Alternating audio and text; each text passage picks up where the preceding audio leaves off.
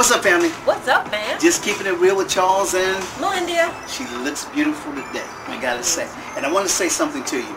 We have something on our hearts that we like to share. Yeah. You know, our family, we're going through the book of Job. It's a family Bible reading.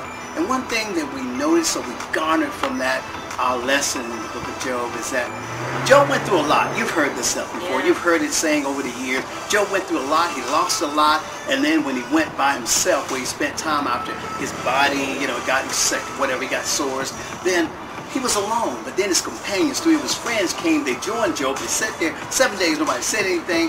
Then they started talking. But they started making accusations for the reason he was going through the suffering that he did.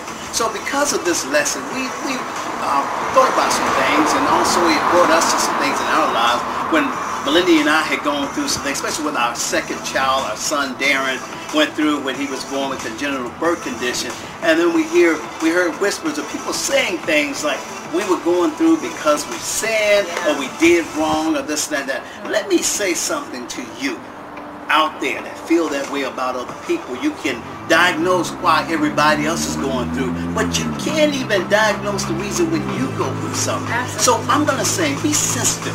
Yeah. Go ahead, my love. And don't be so judgmental. Don't be so judgmental. And self-righteous. Yes. So sometimes you don't know why a person or God is allowing a person to go through a situation. So whatever they go through, why don't you lend an ear? Take time to listen and stop running your mouth and Pray. judging. Yes, pray. The times that you're pointing fingers or saying, oh, he's going through or she's going through because of sin, why don't you just pray instead?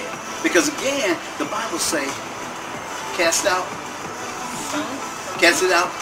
your eye first, and see well so you can cast it out your brothers. So in other words, check yourself. Check yourself first. Absolutely. Number one. You know when they say, when you're pointing at someone, that you know the saying, when you're pointing at someone, the other three fingers are pointing back at what? Back at you. So again, we're just saying this. Instead of being judgmental, pray for them.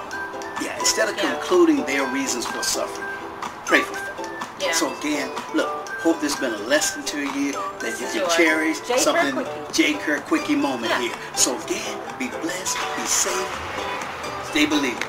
Love you.